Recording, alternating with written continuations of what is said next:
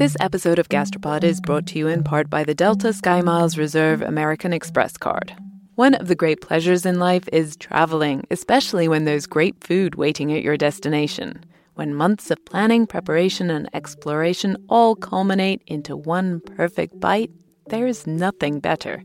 For those who want to taste the world, go with the Delta SkyMiles Reserve American Express card, made for people who are in search of their next food adventure. If you travel, you know. Visit go.amex/reserve to learn more. You know how to book flights and hotels.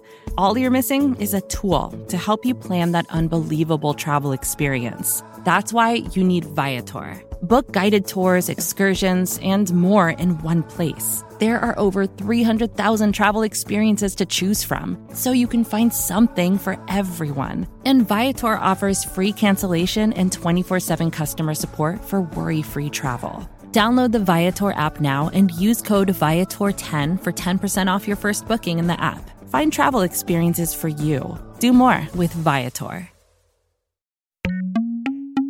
Let's check out this pork chop.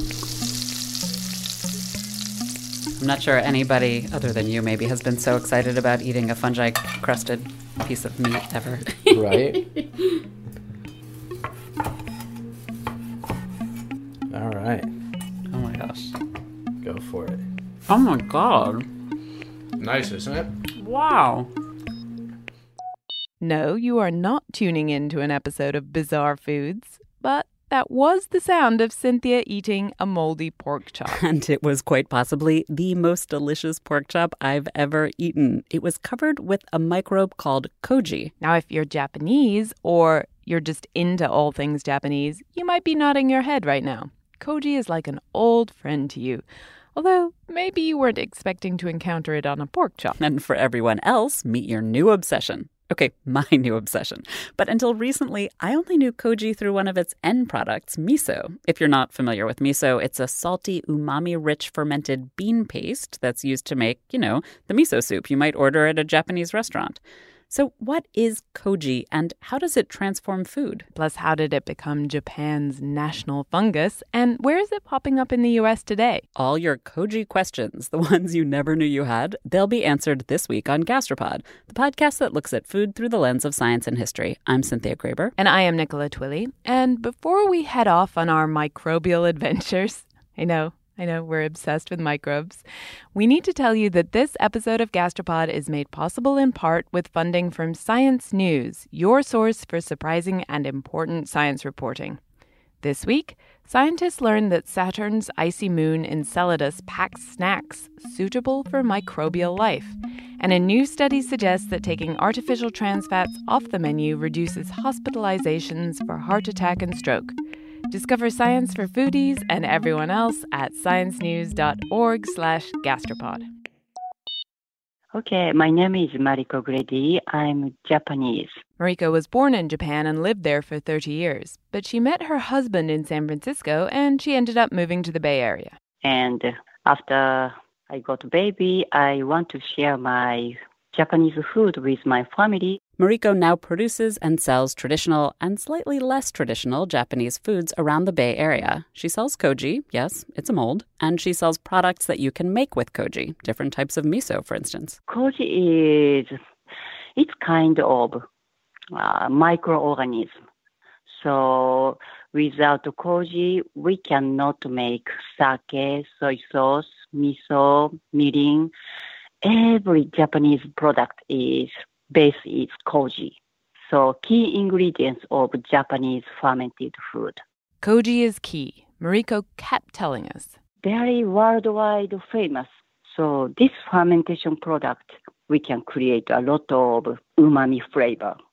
So without koji, we cannot create a Japanese umami. It really does help Japanese cooks make everything. Soy sauce and sake and miso and mirin. It's impossible to imagine Japanese food without it. Koji product may be most important. So yes, without koji, we cannot make basic Japanese cuisine.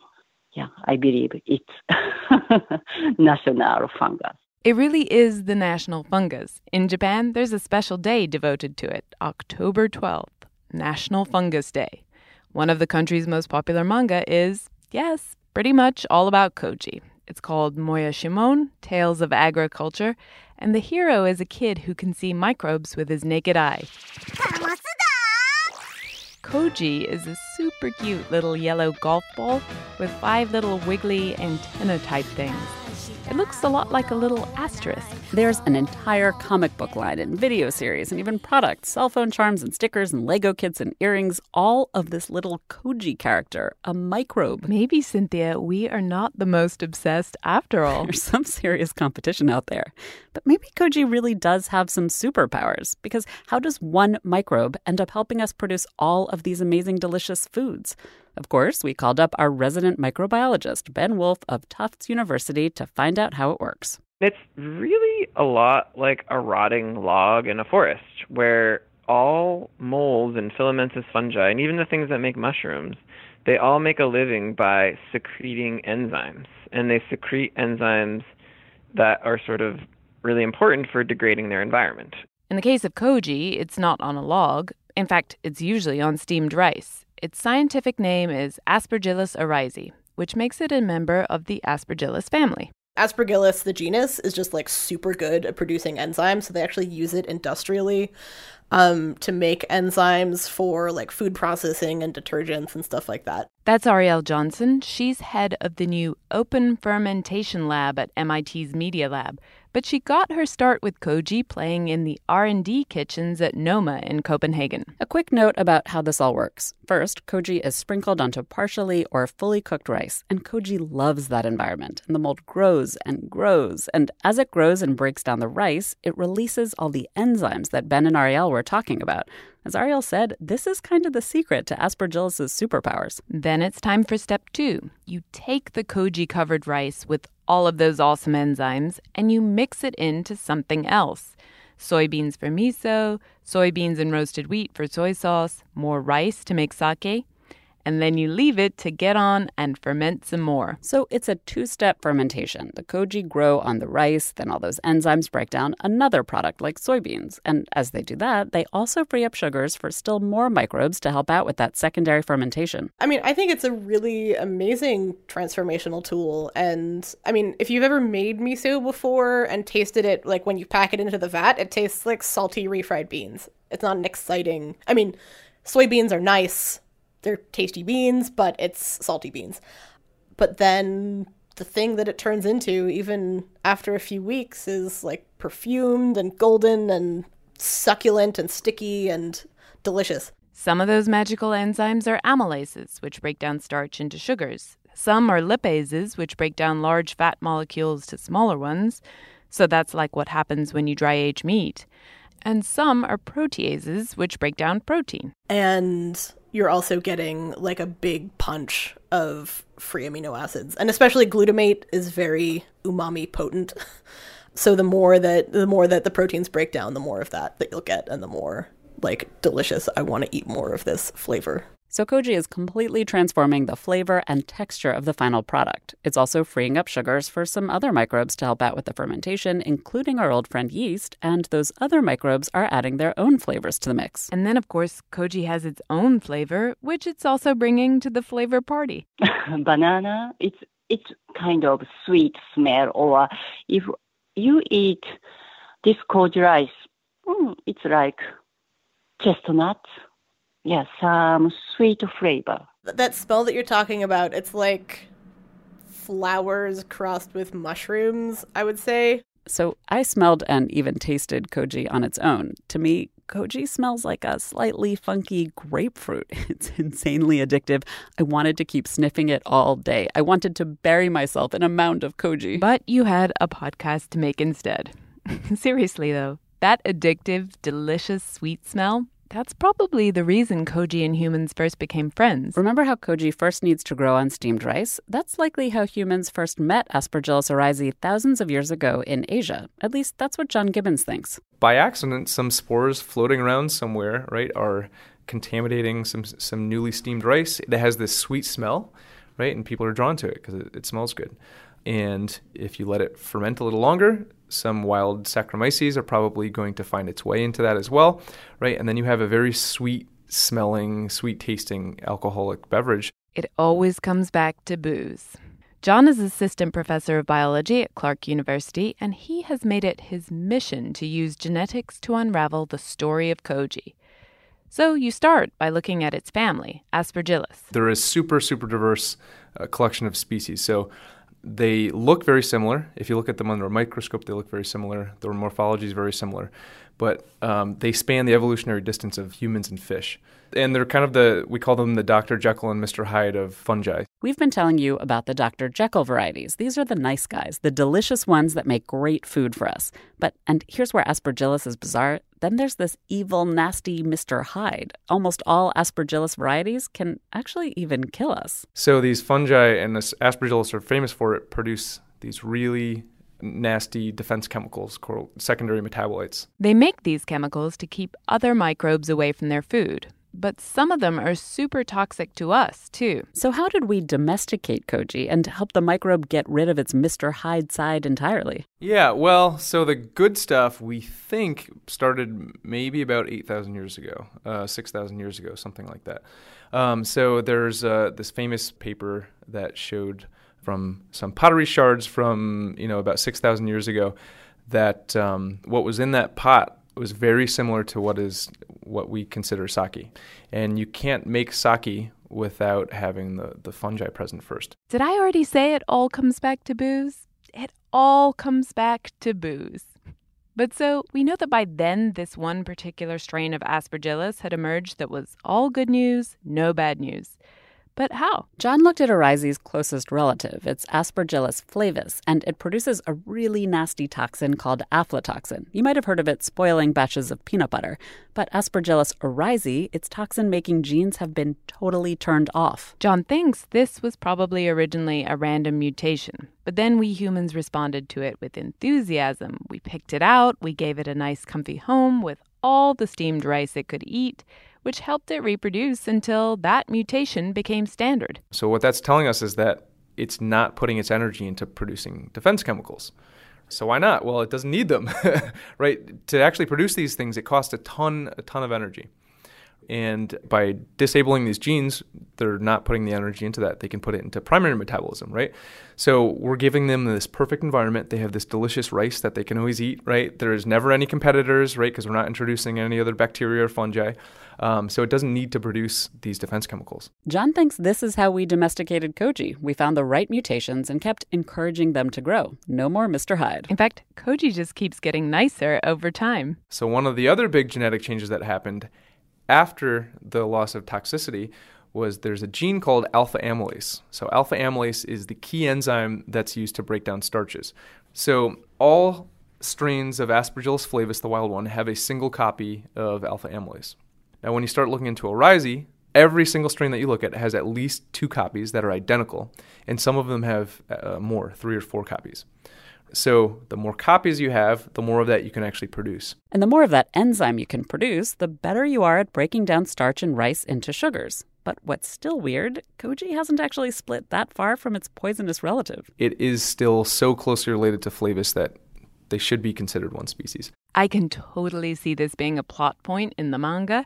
You never know when a microbe's evil cousin will strike. Dun, dun, dun. But back in reality, after these mutations, where it lost the toxicity and turned into the hardest working microbe in town, koji became increasingly central to Asian cuisine. After people in Asia discovered that their moldy, grapefruity smelling steamed rice could turn into booze, they figured out new ways to use it. Koji fermented soy sauce and bean paste, for instance, both developed early on in Japanese and Chinese cuisine. From there, you can see from the 13th and 15th century in China, there are advertisements that are selling what's called moyashi. This is koji, right? So before we even knew, 500, 600, 700 years ago, before we knew what microorganisms were, we were selling them. Back in the lab, John is trying to repeat this evolutionary process to check whether his theory about how we domesticated koji is right. And so what we're doing is we're trying to mimic the early sake making process. And we have a few different isolates of Aspergillus flavus that we have been propagating continually every generation on rice, and we're up to about 30 generations now. But we are going to leave John there because we don't have time for evolutionary processes to play out on a podcast. Meanwhile, back in Japan, a whole specialized industry grew up around koji. Seed koji dealing became a family business. The knowledge about how to grow happy koji was handed down from father to son and kept strictly secret. And just as the koji business itself became highly specialized, so did making products with it.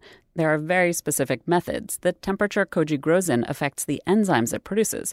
And this is important. If you're making miso, you want more of those protein-destroying enzymes. If you're making sake, you want extra enzymes that turn rice starch into sugar because yeast love sugar. And so these methods and techniques to arrive at the right blend of enzymes in your koji, these have been developed and codified over centuries in Japan.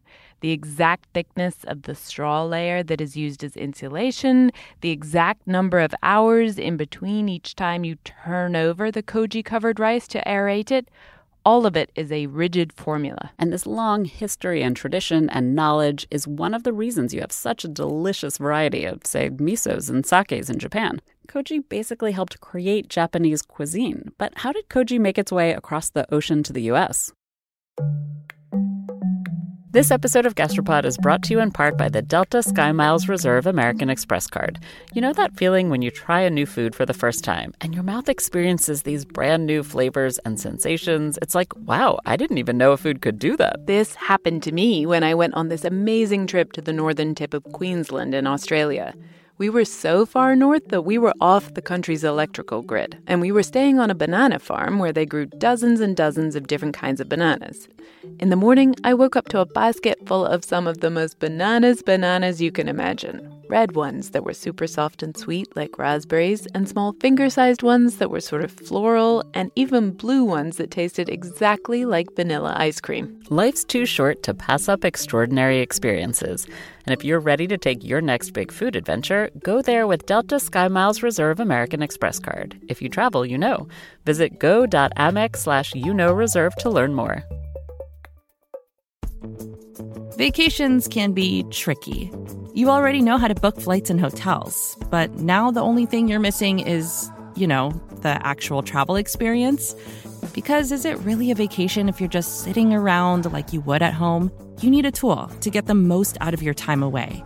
That's where Viator steps in. You can book guided tours, activities, excursions, and more in one place to make your trip truly unforgettable. Viator has over 300,000 travel experiences to choose from. Everything from simple tours to extreme adventures and all the niche, interesting stuff in between. So you can plan something that everyone you're traveling with will enjoy. Real traveler reviews give the inside scoop from people who already been on the experiences you're considering, so you can plan with confidence. Free cancellation helps you plan for the unexpected. And 24/7 customer support means you can travel worry-free. Download the Viator app now and use code Viator10 for 10% off your first booking in the app. Find travel experiences for you. Do more with Viator. I've got two people for you, Cynthia. Joan Bennett and the man she is obsessed with, Jokichi Takamine. I think he is a really interesting and somewhat overlooked figure in the history of biotechnology. Joan is a big deal microbiologist at Rutgers University. She's also past president of the American Society for Microbiology. Joan became obsessed with a Japanese guy who lived in the 1800s because of a strange coincidence. Here's the first thing that happened. When I was fairly young, I was asked to write my first review article on this genus Aspergillus.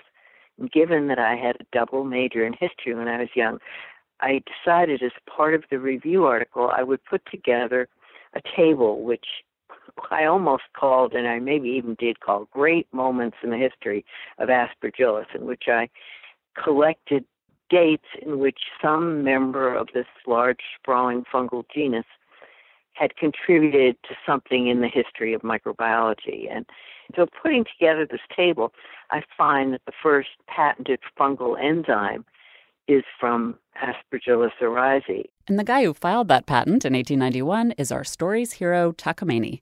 Not only is this the first patented fungal enzyme, it's quite likely the very first biotech patent in the U.S. at all. So Joan publishes her paper with its cool table of great moments in the history of Aspergillus. And then... So about 6 months later, I am in the Tulane Medical School library. So I see this book, very narrow, little thin book, J. Takamine. I said, what is there? A whole book about this obscure patent holder. So I pull the book off the shelves and I take it out of the library. It was a thin vanity biography that Mrs. Takamine had done for him after he died. And it's not a very good book, but the story is so terrific. It's a crazy story, the story that Mrs. Takamine had written about her husband in this vanity biography. It describes this Japanese man coming of age during the time when Japan had first opened to the West, how the government had sent him to Edinburgh to learn about Western technology. He learns English. Then his government sends him to a World Fair in New Orleans in 1884, where he meets, falls in love, and eventually marries a blonde, blue-eyed, pretty good family girl from New Orleans. And in those days, that's an interracial marriage. It was very unusual for a Japanese from a wealthy family to marry a Westerner. Takamine brought his bride back to Japan, and his family was not super impressed. Nor was his bride. She hated life in 1880s Japan. So they came back to the States. The thing we haven't told you yet is that his family was a sake-making family, so Takamine was quite familiar with Koji's activities. He thought Koji might help with digestion, because at the time there was this idea that indigestion was caused by eating too much starch. And he takes his Koji enzyme and patents it and turns it into a digestive aid, something called takadiastase or takadiastase, which is apparently still available in Japan. As I usually describe it, it was the Alka-Seltzer of the 1890s. Takamine and his wife had been living in poverty in Chicago. But this digestive aid thing, it's a brilliant move. And Takamine is not done with Koji yet. He recognized that this fungal process, the Koji process used in Japan, was akin to malting enzyme. When you're making alcohol, you need to turn your grain, whatever it is, into sugar, because yeast can't ferment starch. And so for yeast to make an alcoholic beverage out of a starchy substance, something has to intervene. And we have traditionally used malt, which is germinated grain. And in Asia, they've used fungi, filamentous fungi, which are much faster and more efficient. What a fantastic idea. Takamine wants to speed up whiskey making using Koji. Sounds great, right? Well, maybe it would have been, but an inconvenient fire to the distillery got in the way of his whiskey business. Mrs. Takamine described arson as burning down a whiskey plant that Takamine was involved in. I don't think it was arson, just whatever it was, but there are some aspects to the story that are somewhat murky. It might not have been arson, but like Joan said, things definitely got murky. It's easy to imagine some of the forces arrayed against him. There's definitely a question about what went on in Peoria and why things went down so poorly there. Seeing Takamine's later career and what a truly brilliant businessman he was, I suspect some of the issues there had to do with his powerful intellect and apparently just native knack for business up against some Midwestern Protestant American early capitalists in this whiskey business who excluded him because he was so foreign. Takamine really was a brilliant businessman and scientist. He even isolated adrenaline, and he had a huge monopoly on aluminum. He and his wife became very rich, but his major passion was trying to bridge the divide between East and West. And he had grown up in an era when it was all about Japan absorbing Western culture, and he was constantly looking for ways for his own culture to inform the West. Takamine held tea salons. He even apparently paid for the cherry trees that are around the tidal basin in D.C. as a symbol of peace. And he worked very hard for peace between the two countries. You know, he would have been heartbroken by World War II because he tried so hard to build political understanding. So the Koji was an example of this in practice. But unfortunately, his attempt to transform America through koji was lost. There were early examples of people making soy sauce and miso here, so koji certainly had shown up. But it hasn't been well known, not like in Japan. And neither has Takamine. That's the sad thing, that he's not well remembered in either of his countries because of this two-country thing. And he might be better remembered in the United States if it hadn't been for World War II. A man who had worked all his life for understanding between the countries, and he died in the 1920s. Many of his things were confiscated. You all probably know how poorly the Japanese were treated in the U.S. during World War II, internment camps, so it's not a surprise that traces of Takamine and his achievements were destroyed. You can find some of his belongings, though, at a museum in Kanazawa in Japan. Joan has made the pilgrimage. But despite the sad end to the Takamine story, like Cynthia said, koji has been in the U.S. for more than a century now. But it's mostly been used by Japanese Americans to make Japanese products. No wild whiskey-making experiments after Takamine. At least, not for 100 years. Until now. Today, Americans, mostly chefs, are experimenting with koji in all sorts of weird ways. The magazine Cook Science sent me out to Cleveland to meet one of them for a story. I have Tourette's. I was actually born a cripple. I didn't walk without braces till about 6-ish. So I had kind of a lot of personal adversity as a kid. Jeremy Umansky is a chef in Cleveland, and he grew up there too. Education for me was always a bit difficult. So I really got into self-education just at a young age. Self-education, meaning reading the encyclopedia from cover to cover. After my mom realized that I would just sit there and literally from A to Z, from page 1 to the end of every volume, read them straight through, and then cycle back and just do the same thing again. My family members started going to garage sales and that sort. So at that time, encyclopedias came out yearly editions, and people would buy a new edition every year and then sell the old one. So he ended up with piles and piles of encyclopedias, all of which he read cover to cover again and again. So, 1, Jeremy is obsessive. 2, he has a background in food. So my grandmother was a kosher caterer here in Cleveland. Started working for her lightly when I was about 10, and by the time my bar mitzvah rolled around, I was working for her almost every weekend.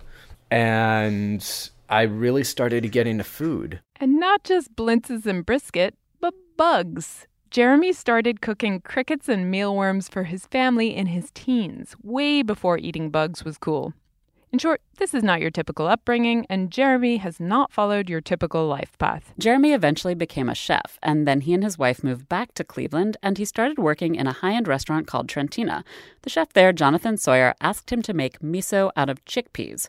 Jeremy learned that to do so, he had to use koji. I was very familiar with all the foods that you need koji to make. And I thought I was familiar with how those foods were made, except I didn't know what koji was. So Jeremy does what anyone would do. He goes online and he Googles koji. And then he orders some.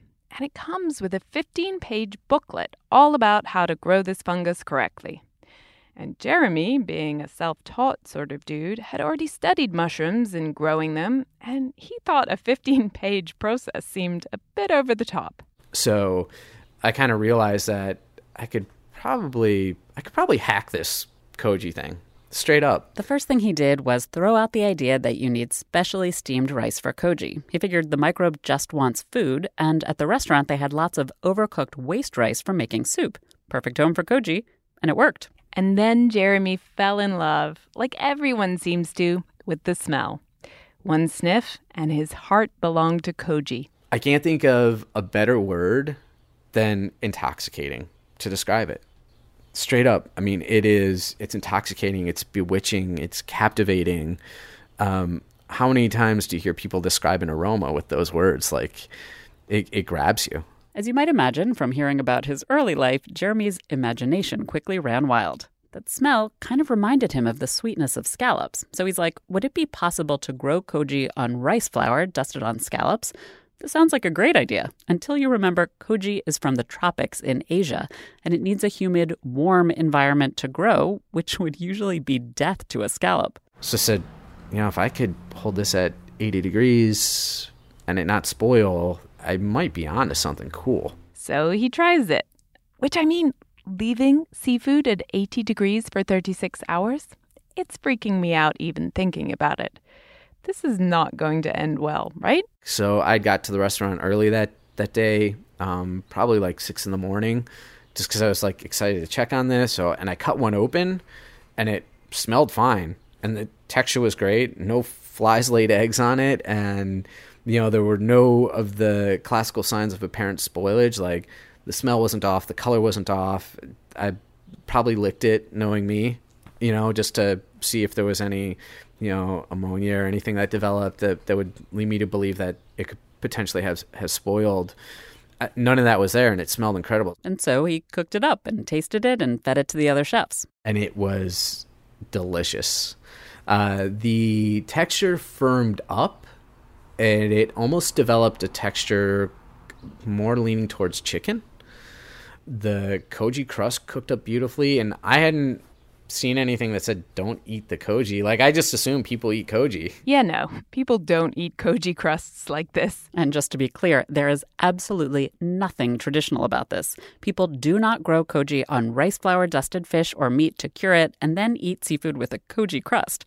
As far as I can tell, Jeremy is the first person to have done anything like this. And lived to tell the tale.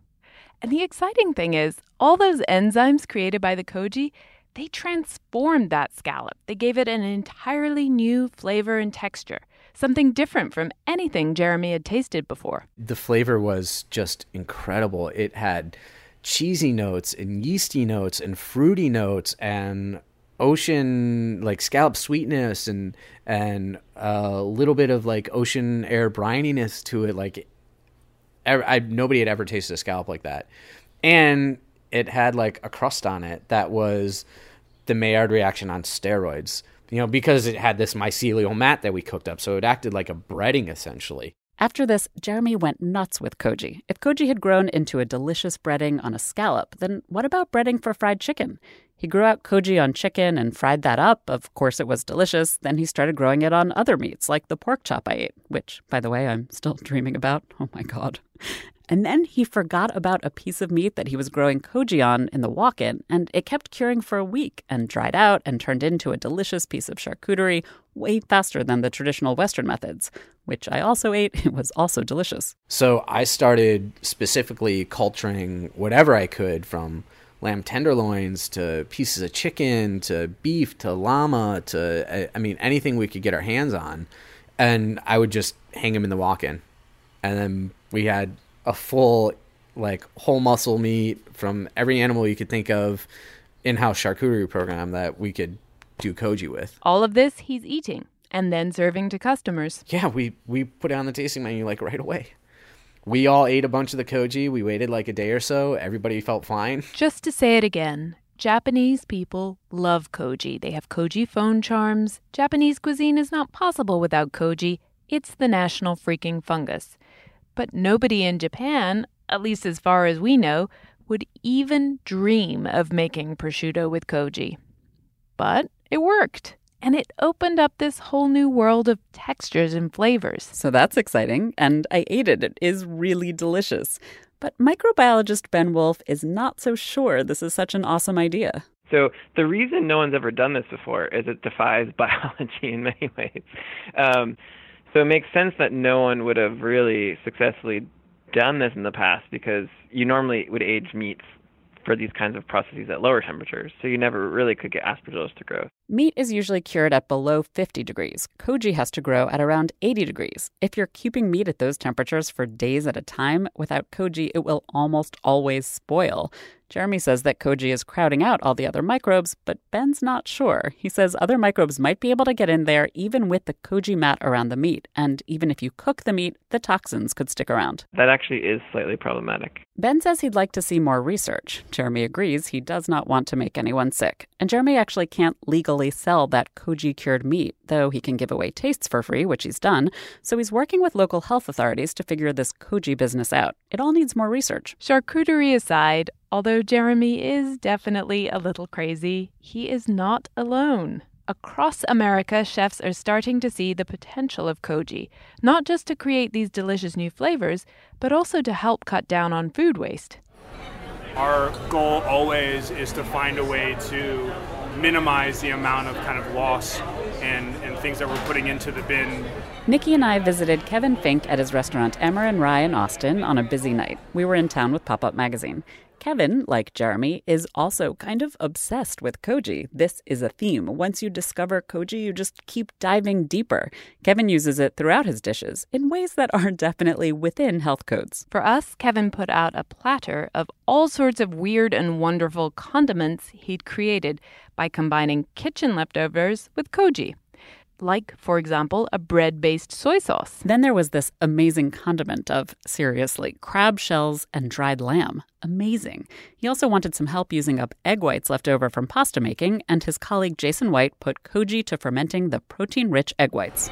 We ended up pureeing the actual koji berries, and it gives this extreme nuttiness that you don't have in traditional kind of more water-based models. So this sauce was literally just egg whites with the koji rice blended in and left to ferment, and I was ladling it into my mouth by the teaspoon. It was the best, creamiest, saltiest, most umami sauce in the world. Kevin's used koji in ice cream and in cookies. He's made butternut squash miso. Kevin's testing koji out like Jeremy is. To American chefs, koji is an incredible new kitchen toy that they're still learning how to play with. But it doesn't mean it's always going to work, and we're for sure not 100% and knowledgeable and things like that, because as much as we are understanding of that, we're not scientists and we're not working in a lab. So we're in many ways testing on ourselves, and then if it's successful, then later on others. This is exactly Ariel's point too. All these experimental new uses for koji, they're super exciting, and a lot of them are actually totally within health code. But they just need more experimentation and repetition. If you think of a traditional recipe, even if it's something that was developed for a cookbook, it's still something that have had millions of man hours or usually woman hours of development leading to that. So some of these things that we've just started trying with, there's a lot more trial and error that you're going to experience. Chefs are making bread with koji. They're mixing it into ricotta to ferment it into a funky, almost parmesan. And Jeremy and Kevin and other chefs aren't ignoring traditional uses either. They're using Japanese koji-based marinades called shiakoji and amazaki to marinate all kinds of meat and fish.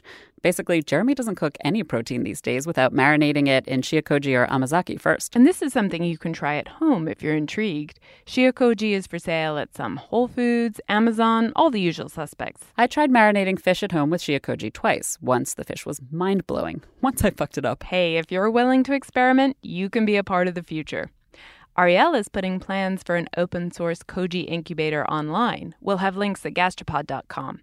The idea is to start gathering crowdsourced data about how all the different temperature variables and moisture variables and pH variables affect the mold growth and the resulting flavor. So once we have these incubators going, we're hoping to, we're going to do a lot of fermentation with a lot of different parameters, grow a lot of koji, make a lot of miso with it, and measure as many parameters as we can, and then share that with anyone who wants to read a lot of data. Ariel and Kevin and Jeremy and a handful of other chefs around the country, they really think that koji could be the next big thing. Once other people get a whiff of that absolutely intoxicating, grapefruity, mushroomy smell, they too are going to be obsessed. It's crazy. So people are getting into koji, they're kind of understanding it, and there's lots of online communities springing up, investigating it. And I feel that, whether it's in the next year or whether it's in the next 10 years, this is going to blow up. I really, and not in my face. I think it's really that we're going to see a lot of people become just as fascinated with the process as I am and start to explore it and use it in their restaurants and their butcher shops and their markets. Guys, you heard it here first. This episode, we want to thank some of our supreme Patreon donors. That's people who give $10 per episode on Patreon. Muffy Fulton, Katie Kissel, Christoph Ruprecht, Camilla Greer, Sarge Fisher, Stuart Pollock. We cannot thank you enough for your generosity in helping to keep Gastropod going. Thanks to Mariko Grady, Jeremy Umansky, Joan Bennett, Kevin Fink, Ariel Johnson, Ben Wolf, and John Gibbons. We have links to their restaurants and research on our website, and it's all totally worth checking out. Thanks also to Cook Science, where I first wrote about koji. Find it all, gastropod.com. And see if you can score yourself some koji. We want to hear what you think. We're back in 2 weeks with something that will be much more familiar to most of us, though some people do find it scary. Butter. Till then. This episode of Gastropod is brought to you in part by the Delta SkyMiles Reserve American Express card. You, dear listener, already know about the transformative power of food. You're probably thinking about food right now, aren't you? Look, we get it. Sometimes a craving is more than a craving. It's a calling that you have to indulge, even if it takes you thousands of miles to get there. For those who want to taste the world, go with the Delta SkyMiles Reserve American Express card, made for people who are in search of their next food adventure. If you travel, you know. Visit go.amex/reserve to learn more.